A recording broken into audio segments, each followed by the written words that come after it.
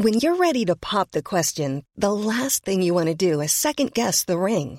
At BlueNile.com, you can design a one-of-a-kind ring with the ease and convenience of shopping online. Choose your diamond and setting. When you find the one, you'll get it delivered right to your door. Go to BlueNile.com and use promo code LISTEN to get $50 off your purchase of $500 or more. That's code LISTEN at BlueNile.com for $50 off your purchase. BlueNile.com, code LISTEN. Hi, I'm Daniel, founder of Pretty Litter. Cats and cat owners deserve better than any old-fashioned litter. That's why I teamed up with scientists and veterinarians to create Pretty Litter. Its innovative crystal formula has superior odor control and weighs up to 80% less than clay litter. Pretty Litter even monitors health by changing colors to help detect early signs of potential illness. It's the world's smartest kitty litter. Go to prettylitter.com and use code ACAST for 20% off your first order and a free cat toy. Terms and conditions apply. See site for details. You're currently listening to the free version of Let Me Talk. If you want longer, ad-free episodes even earlier, head to lmtpod.com to find out how you subscribe. Let me talk! Let me talk! Let me talk! Let me talk! 1, 2, 3, 4!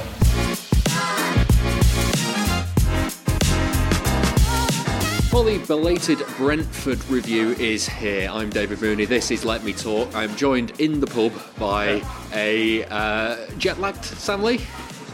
Everything, really. Now you say in the pub, it feels like I'm just carrying on the Vegas experience. I'm not. I just thought, I don't know, here we are. Yeah. When was the Brentford game? 2 weeks ago? It was Monday night. It's now Wednesday lunchtime. What time are you on? I don't know. No, I'm caught up. Just a couple more days of sleep, which shouldn't be too much of a problem being a football journalist. You put the work in already, haven't you? You've you win much money out in Vegas while you were there? Put it all on black and get the house?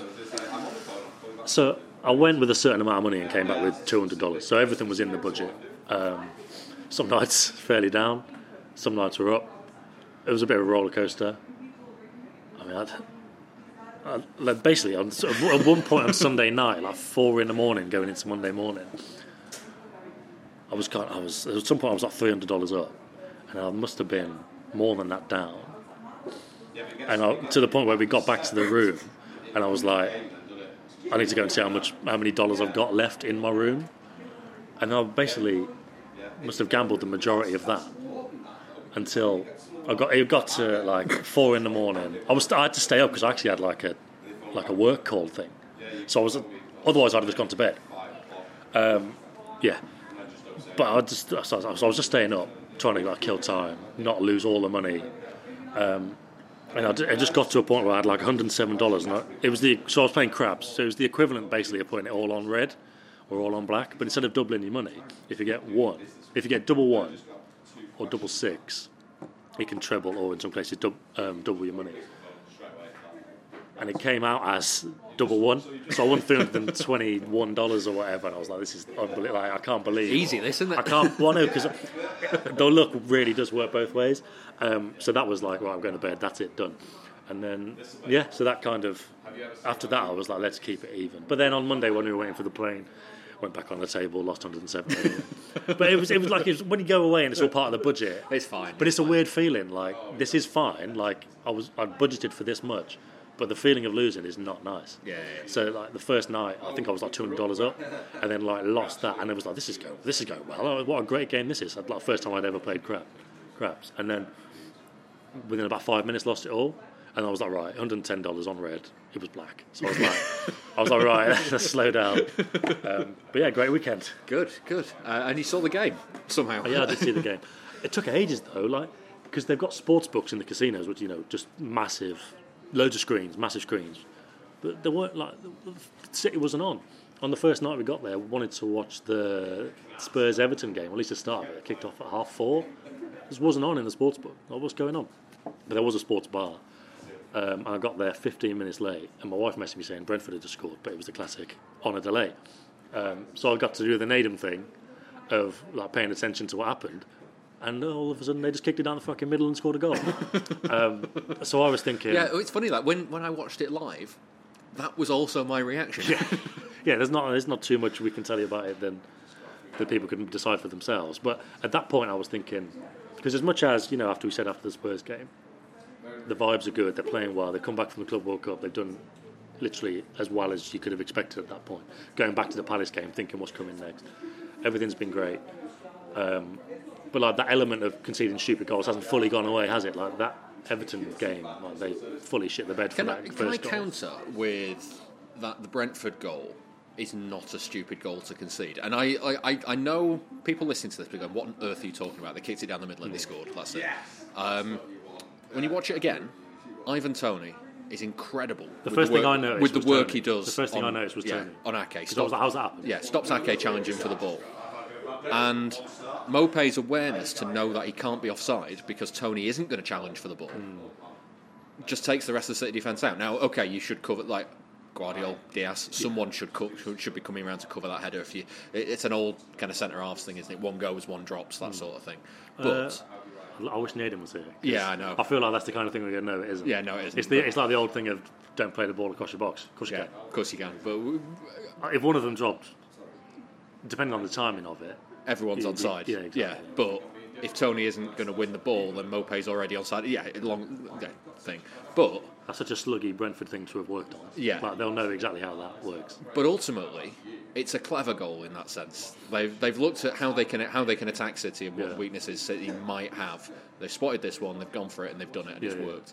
And fair play. Like I think most weeks that goal doesn't go in, and that sort of situation doesn't happen. It's not. I think there are worse goals to concede. There are, so obviously it just reminded me of the goal that Leipzig scored at home. Yeah. The first one where they just kicked it down the middle and Akanji just lost it, which was more of a mistake, for the reasons you can work out. There was no Toney helping it. It just messed it up. But I was just thinking, it's just, as much as you are right, it's just a goal kick down the middle where the centre-back just gets bundled off it and the striker runs in, and you just think... So there's the Everton one, there was a 2 at Newcastle, there was the late consolation the other week against the team that escapes me because I'm so tired. Burnley? Was it Burnley the other week when they scored in the 92nd minute? Yeah. That was it, 3-1. And so I was just thinking, right, okay, so because I don't think that's fully gone away yet.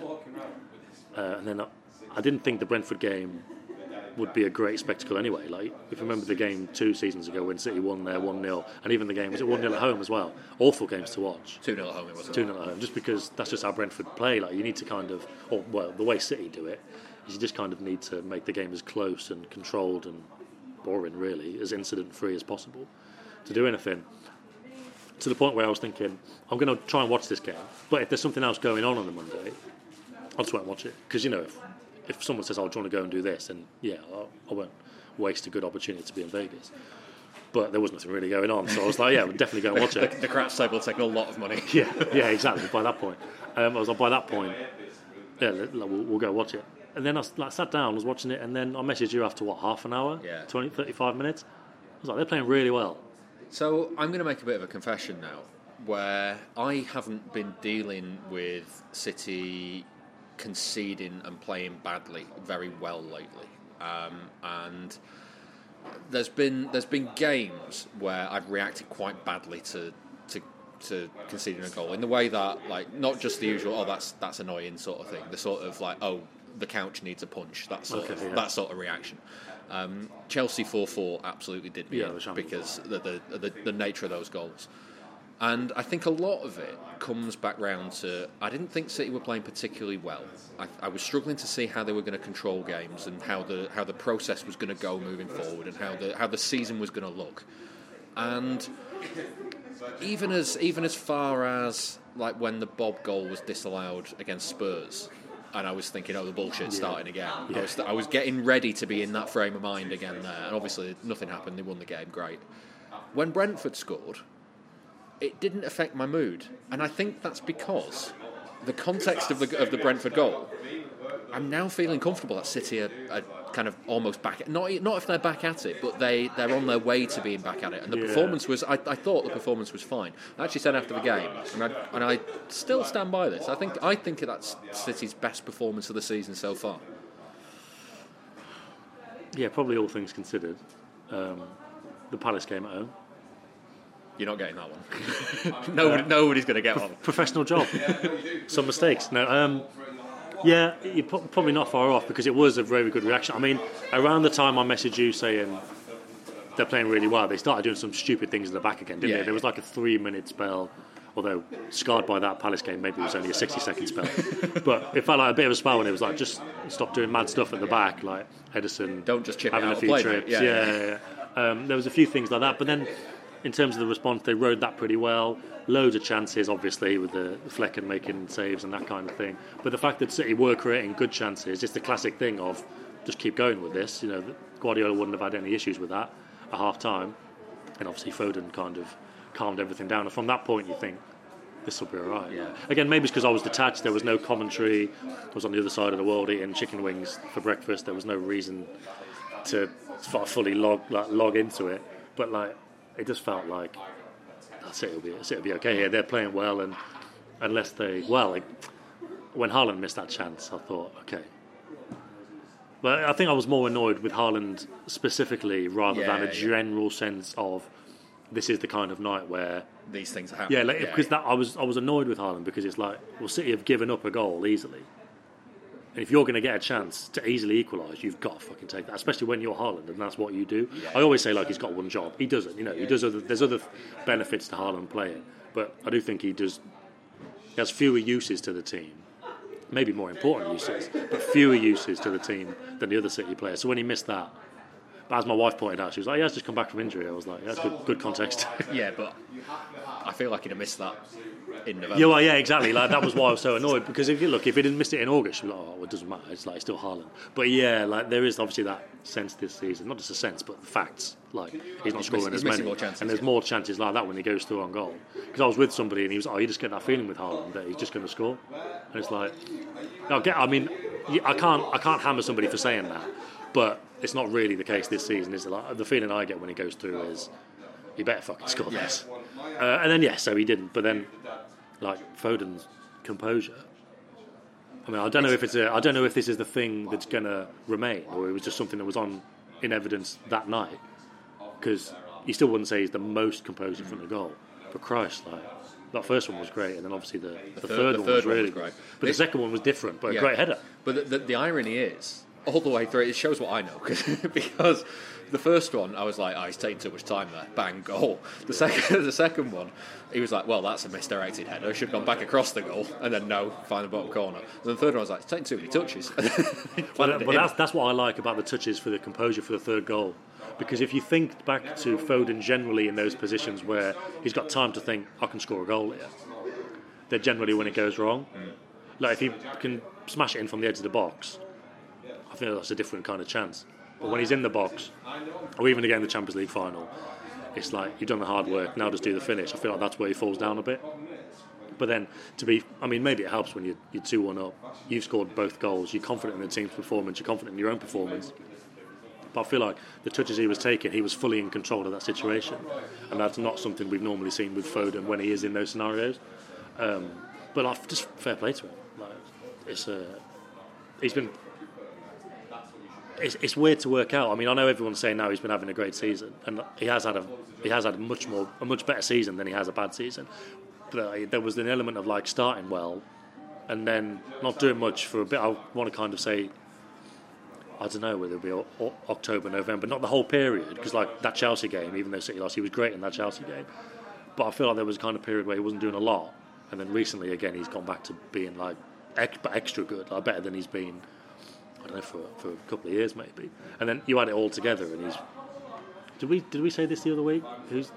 When we were talking about City's best player this season, like might it be Foden? Like Alvarez is another weird one because he's had ups and downs, hasn't he? Like, I wouldn't know where you'd put his average level for Alvarez. But the way Foden's been, and also the way that the collection of players that Guardiola put together for that team, like when you see it, you just think. Because I woke up and I saw like a tweet from some FPL person saying like, Guardiola, you madman. I was like, what's he done? But then when I saw it, I was like, that's fine. That's all right. Like the way it's been going recently, where they've had the fullbacks giving the width and everyone in the middle, and I was like, as long as Bernardo's kind of creeping into that middle somehow, and he's not just on the right, then that's all right. But then when you look at it and you think, obviously Rodri's backing them up, and it's Bernardo, Foden, Alvarez, De Bruyne, Haaland, and Haaland. That's obscene, isn't it? Yeah. It's very, it's a seesaw that's only going in one direction, isn't it? But then you look at the overall performance, and weirdly, okay, Brentford had their moments of being on top, but it's one of the most controlled performances City have had for a while. Yeah, and again, you go back to, when Guardiola mentioned the other week, some games should play De Bruyne and Foden together, but some you wouldn't for the stability. And then I asked him before the Burnley game, apparently, what circumstances would they play together, and he was like, it's more off the ball, and they can't really play as a proper holding midfielder, so then we need to change and play with three. And then you think, well, if he is going to play them together, it might be one of those kind of like luxury games when it's either like Burnley when you're expecting loads of spaces, or it's like Sheffield United at home when it's like, well, they're not really going to attack, so it's okay. You don't think it's going to be Brentford away? Yeah, and weirdly with that though, Brentford didn't attack in the way that we expected them to. I mean, maybe City didn't let them. That's the other side of this. Yeah. But you saw the success that Brentford had last season. Get it high to Tony, get it up there quickly, get the flick on, and get the runners in behind. And the times when they got up the pitch and they kind of got in behind City, it felt like there were opportunities for them. I thought City dealt with them quite well in the way in which they kind of snuffed it out. But more often than not, City won the ball back. They didn't try and do that thing where they did that thing where they didn't try and get in behind and stretch the game. Kept the ball, made Brentford get back into shape and kept them where they were. And when you think of some of the issues that City have had lately this season controlling games, they've carried the ball at the wrong time, or they've played it forward at the wrong time. Yeah. And this was almost as if those players that had been doing that, it had clicked for them that, there's a time and a place, and sometimes it's not here. Yeah, you can imagine that'll be part of the conversations that they had about, after the Villa game, or after the Palace game, when they got together, possibly both.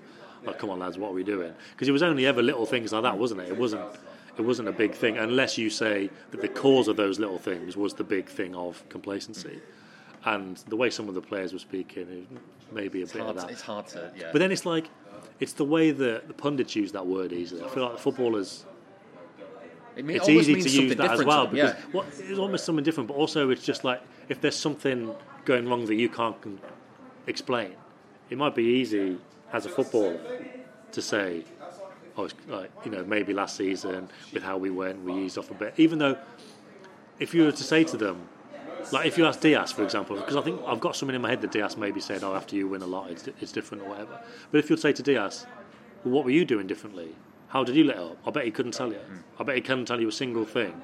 I mean, I know everyone listening to this would say it's because you had a girlfriend, but I find that mental. But I don't think the players themselves would actually be able to pinpoint something that they weren't doing properly. It was just a kind of weird run of doing stupid things in matches. Yeah. But yeah, and then it comes back to what I was saying. All those players in the middle, Guardiola saying can't defend with like two holding midfielders because De Bruyne and Foden can't do it. You need to do it with three. We need to adapt something. Like when he said you need to adapt something, you could easily read into that and say, well, it's not going to happen because they'll have to change somewhere. But with Guardiola, you'd be like, oh, well, they probably will just adapt something then, and then we'll see it work. Or maybe it won't work because when Cancelo left, they did fully expect Bernardo Silva to be the left back. Well, that was the plan, and then it didn't really work, so they changed it around. Quite a disaster at times, really. Exactly. So it got to be much better, and maybe they'll try and do the same thing in a different game, and they'll come unstuck and they go, actually, we can't really do that. Let's forget it. Yeah. And it won't really matter too much when Stones is back, and they'll just do what they were doing last season anyway. Yeah. And then it just becomes Alvarez and or Foden being on the bench, and it's unfortunate for them, but the team moves, whatever. But if that's the way they're going to do it, and it was that thing, we talked about it. It was one of the games, maybe the FA Cup game, Huddersfield, when De Bruyne and Foden together was kind of being talked about, because De Bruyne was coming back, Foden was in the middle, people were liking it, and Marty Perrinal tweeted, like, don't forget there's that thing that Pep says, like, the good players always together. And then Guardiola mentioned it in the press conference, but then he said, but it might be a bit difficult. But when you list those players that are all in the middle, I mean, even if you do lose a little bit defensively, and maybe this is where Guardiola would eventually say, I'm still a bit uncomfortable with this, but I feel like even if you were to lose a little bit, you've still got so much to gain. Like the pros massively outweigh the cons there. With those, so many good players in the middle. It's genuinely outrageous. Coming up after a short ad break, there'll be more analysis of the Brentford game. We'll be talking about the formation and shape and whether it actually matters. And we'll be talking about Foden drifting in from the left, offering some stability. See you shortly. Let Me Talk is sponsored by you, the listeners. The best way to support the podcast is by subscribing via Memberful. You can pay as little as £2 per month, which gives you early access to all our podcasts ad-free, and they're packed with even more content. That gives you even more minutes of us to fill up your week. Subscribing is really easy, and the longer episodes will integrate seamlessly with your podcast app of choice, be it Spotify or Apple. Head over to lmtpod.com for more information on signing up and links to all of our socials. The setup isn't new. What they did against Brentford is pretty much what they've been doing for large spells of this season. It's just the players involved. But it's Haaland and De Bruyne as well. But you look at. I mean, we've talked a lot on Foden already, but let's focus a little bit more on him, because there was a long spell where people seem to be just losing their minds over the fact that he wasn't playing in the centre and that Guardiola kept naming him on the left. And then you look at the performance again against Brentford. Yeah, sure, he was named on the left again, but that's not where he played. No, he was through the middle. It was Guardiola operating down the left flank, and it was Walker operating down the right. And that's just how it's going to work. That's just how it is. And that's Guardiola getting De Bruyne and Foden in the team together. They're both playing the number 8 position, but that's not how they do it for the shape and the setup. But it's almost, and I appreciate this sounds wanky, and we're getting to that point of football big thinkers, but it's almost like the formation doesn't matter. Yeah, well, this isn't great for if you listen to this podcast for insightful stuff. Obviously, I wasn't watching the Brentford game in the most kind of inquisitive frame of mind, but it's off the ball I'd like to see, because, like you say, with all those players in the middle. And the way you say there, it's almost like the formation doesn't matter. Obviously, it does, but when you've got so many players in the middle on the ball, you just think they will find those solutions. We know that Guardiola's providing the width, Walker's providing the width. That's all fine. It's off the ball. I'm interested in how I know people would have watched the game and they'll know already, because they'll have been, I don't know, paying more attention or looking at it in a different way than I was. Not thinking about the craps table. Yeah, exactly, which I'll do get back to quite quickly afterwards. Great. It's a great way to gamble, but obviously that implicit in that is it's a great way to lose money as well. It's an absolute fucker. When that 7 comes up, it's so bad. I don't even know anything about this game. Yeah, nobody does, but it is fun. When you're on a table for an hour or 2 hours, people around the table rolling the dice. I'll tell you what though, when you throw the dice down the other end and it bounces off one of them bounces off the table, it's just embarrassing for a start. But then you got you'll have certain they'll kind of other players at the table will kind of place faith in certain rollers. So there was 2 serious American guys down the other end, and after a while I was rolling shooting, and and you could tell because I got one of them bet on a hard 10, which is 2 5s, and I rolled it and it came in. So then him and his mate, or I don't know if they were mates or what, they kept putting heavy bets on, or more bets on what I was rolling, and then rolled a 7. And all the chips come off the table, they go back to the house, and it's just an absolute bastard. But anyway, but City's off the ball shape. When they've got those players on the pitch, I just want to have another look at exactly how it's set up and who's going where. Like I say, people might well have noticed this already. We'll talk about it after the next game, which is apparently Everton. It is, yeah. Amy told me this morning it was half 12. Fantastic. This is the next run of fixtures I'll learn. I'll learn a month's worth of fixtures, make plans for that, and then after that I've got no idea. So we'll have a look again at just how that setup works out of possession. But again, in terms of Everton at home, they're obviously a difficult team to play against, but in terms of how you'd expect them to play, that might be when Guardiola goes, right, yeah, fine, get all the best players on, we'll put them in this shape. Well, and then the thing I'll probably pay attention to most is who's doing what out of position, who's going where. It's just a lot of, when it's Foden on the left, you just do a lot of running. Yeah. You just do a lot. Like with Haaland, it's Haaland's not the best presser, but he's not bad. It's just you do what you need to do. But with Foden, obviously, there's a bit more of a tracking back element, and it's just being constantly on top of him. You do that. Alvarez is always running anyway, so that's okay. Bernardo's always going to do that. So you can see it working. De Bruyne has always been... He was always the lead presser, wasn't he? He'd always go up with Haaland. He'd do more. Do you remember that Arsenal game a couple of seasons ago? He was just he needed oxygen at the end. He was fucked, wasn't it? There was a Real Madrid game, wasn't it, where I think I tweeted when De Bruyne's number came off, he's like, he's going to need a stretcher to get to the bench. He just like, he's worked so hard. So he's always done it, and again, fortunately, so far, touch wood, he's been fine with his injury, like when you see him sprinting after balls. In fact, when I was watching the game on Monday night, I didn't have that normal feeling I've got with De Bruyne of, careful when he's running. I suppose it's different when you're in the stadium as well. You can actually appreciate that physical effort slightly more.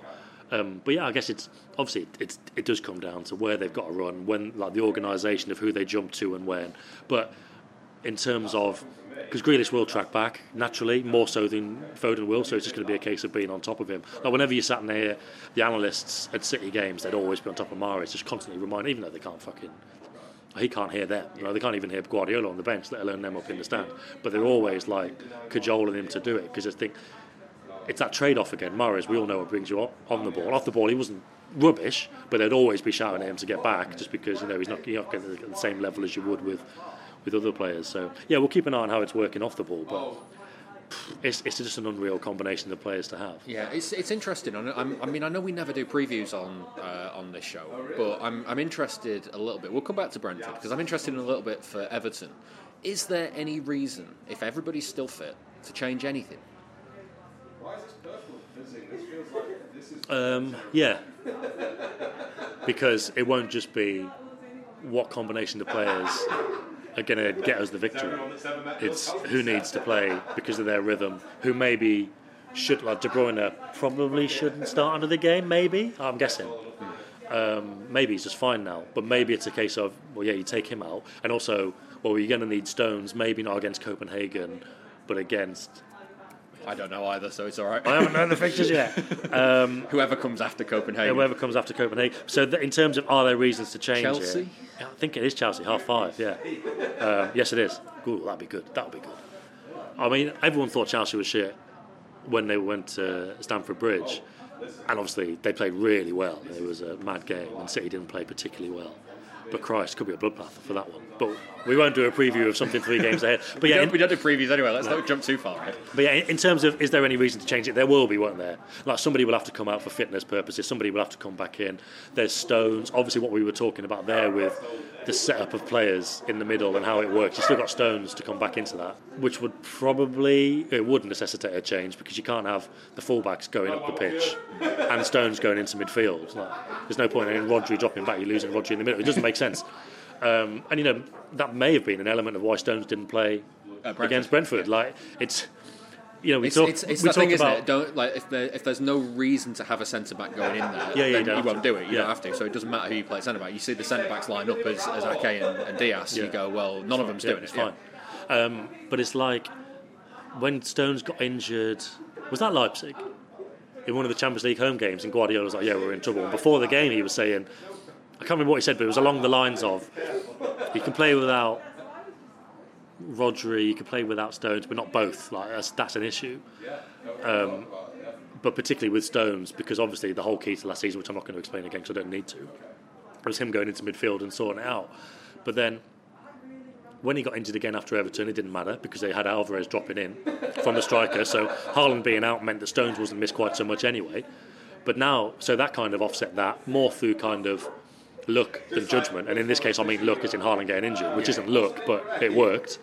It almost, and it's been a discussion that I've not really entertained, but it was a good pair of injuries. Yeah. It wasn't the worst thing that could have happened, because it meant City set into a different rhythm. Yeah, but now with them all being back, and not so much you don't need Stones, but it's just much less important. Like, if Stones isn't playing, it doesn't bring the whole house of cards down. It doesn't mean you have to change things around. Well, I suppose they have changed things around quite a bit. We've got fullbacks. But it works. Yeah. But it works. So, but then it's just a case of, against Everton, if Stones does play, what do they do then? Does somebody come back in to more naturally hold the width on the left-hand side? What's the knock-on effect there? Does Foden still play with De Bruyne? Does that mean either Foden or Alvarez come out so somebody else can go in? Because that's the interesting thing, is that if you do have Stones, say for example, stepping out of the defence into the centre, and you don't have the fullback stepping wide, then does that mean Foden can't drift into the middle? Does that mean that, Well, yeah, exactly. It was the old Kyle Walker thing at the start of the season. Foden or Bernardo, but we mainly talked about it with Foden, could go inside because Walker was on the right. And talking about when Foden started on the left the other night, well, he wasn't in the left anyway. So that Newcastle game in particular, the first home game of the season, when Walker was on the right and Foden went inside, to all intents and purposes, on the ball anyway, he was inside. So it's the same thing, but especially when you've got both fullbacks going up. But if that changes then that will have, you can't rely on that quite so easily. And then maybe that goes back to Guardiola saying that's where the stability comes from, because if you've got so many players in the middle and they all kind of drop into a shape with three, which I need to check, you've got extra bodies in there and more stability and it's fine.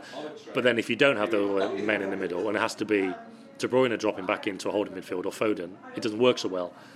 And then the other side, when you said is there any need to change it for Everton, in terms we were talking fitness, what about morale? Does Grealish need to come in? Yeah. Does Doku? But obviously, I've seen that Grealish rumour about he got told he wasn't in the team, so he left training early or whatever. It's possible they'd still be on the bench with that, because do you remember that Southampton game in the pandemic season? Sterling was on the bench, and then afterwards Guardiola gave that very sarcastic, arsey interview. You think, oh, who's he pissed off with here? And then you think, would he have done that again if it was Grealish? Obviously, because I've been away, I've not looked into it at all. I will, try and find out what's going on with that. But if somebody moans after a situation like that, they're not likely to come in, are they? There's a situation where, if it is true, Guardiola might say, well, there's your chance, mate. You better take it. Like Cancelo. He played the derby, didn't he? He played Southampton. He played the derby. It was like, there's your chance. You better take it. Here's some rope. Just enough. But yeah, so with Grealish, maybe there's that element. But if it's not Grealish, it might be Doku. And just a case of you've got to keep the players happy, because you just can't keep the same players all the time. But then again, there is Copenhagen for that. So if we're in a situation already, which I don't think we are, but normally when it's April, May, Guardiola's got his Premier League team, which is generally the rotated ones, and then he's got the Champions League team against the big boys, and everyone knew their place with that. Maybe he's thinking that already, but maybe it gets a bit more balanced. But it flips a bit. Yeah, when there's a title race, when in the seasons where City have kind of fairly comfortably won the title, like back in the last season they'd won it already. A couple of years ago, pandemic year when they got to the final as well, that was in the bag. That was in the bag, and they kind of had that here's who's available, here's how we're going to play with those players. Like in the races with Liverpool, there's a much more. It is more like you're just going to have to keep playing, lads. Yeah. Yes, that's true. But again, also you wonder if it's almost the balance flips the other way at the moment, and Everton's the more important game because you win now, but you got 2 chances against Copenhagen, and as much as Guardiola will say you got to respect them, they're not that difficult. But even if they are that difficult, you've got a chance to batter them in the second leg. Do you know when that second leg comes though? It's between Liverpool away and United at home. Good, that'd be a laugh. What a time of the year though. Like it's good. Like again, you're glad it's Copenhagen rather than any of the tougher teams. So yeah, I mean, but as much as that would be good, Guardiola's never likely to go, let's try and blitz it in the second in the away leg. Sorry, is he first leg away from home? It will always be let's do the job and not do anything stupid to make sure we've still got the chance in the second leg. It would be interesting actually. Maybe he goes there thinking we've got an opportunity to actually finish this and then we can rest players in the second leg. I feel like he might be I don't think he thinks like that. I think he's like, let's do the job first rather than try and gamble on giving ourselves a better situation for Liverpool and United and potentially put ourselves in a situation where we need to beat Copenhagen as well, and then you've got 3 difficult games anyway. So I think it would still be and look, whatever the outlook is, City could win 3-0 in Copenhagen anyway. Yeah. I know the group stage last season, that was terrible, that game. But there was a red card in the first half. And Rodri scored a great goal. Was it Rodri scored a great goal on Mahrez? But it was the VAR, one of them. Yeah. It was just the UEFA handball. But yeah, I feel like you just kind of approach that game as you normally would an away game. I don't think you'd keep it as especially tight as it did at Leipzig, for example, because the counter-attack threat isn't the same. But yeah, the next couple, it's just interesting because of all those big games are slowly creeping into the horizon now. That's it for the free version of Let Me Talk. There is more for members, though. Go to lmtpod.com if you want to sign up for those longer ad-free episodes. Sam, what do members have for this one? Yeah, we're responding to a listener's email about Guardiola. We got High Ceilings and Nadum starring in a viral video. The title race blown open, control of games against being inevitable. That was basically the whole backdrop to me being pissed off about an article in The Guardian. And Julian Alvarez stuff. That's all for members. Those ad-free episodes are longer and they're out earlier. You can find out more on lmtpod.com. If you want to send us an email, it's hello@lmtpod.com. We're also on Twitter, Instagram and TikTok, so just search for LMTpod on there. Thank you very much for listening. We will see you next time.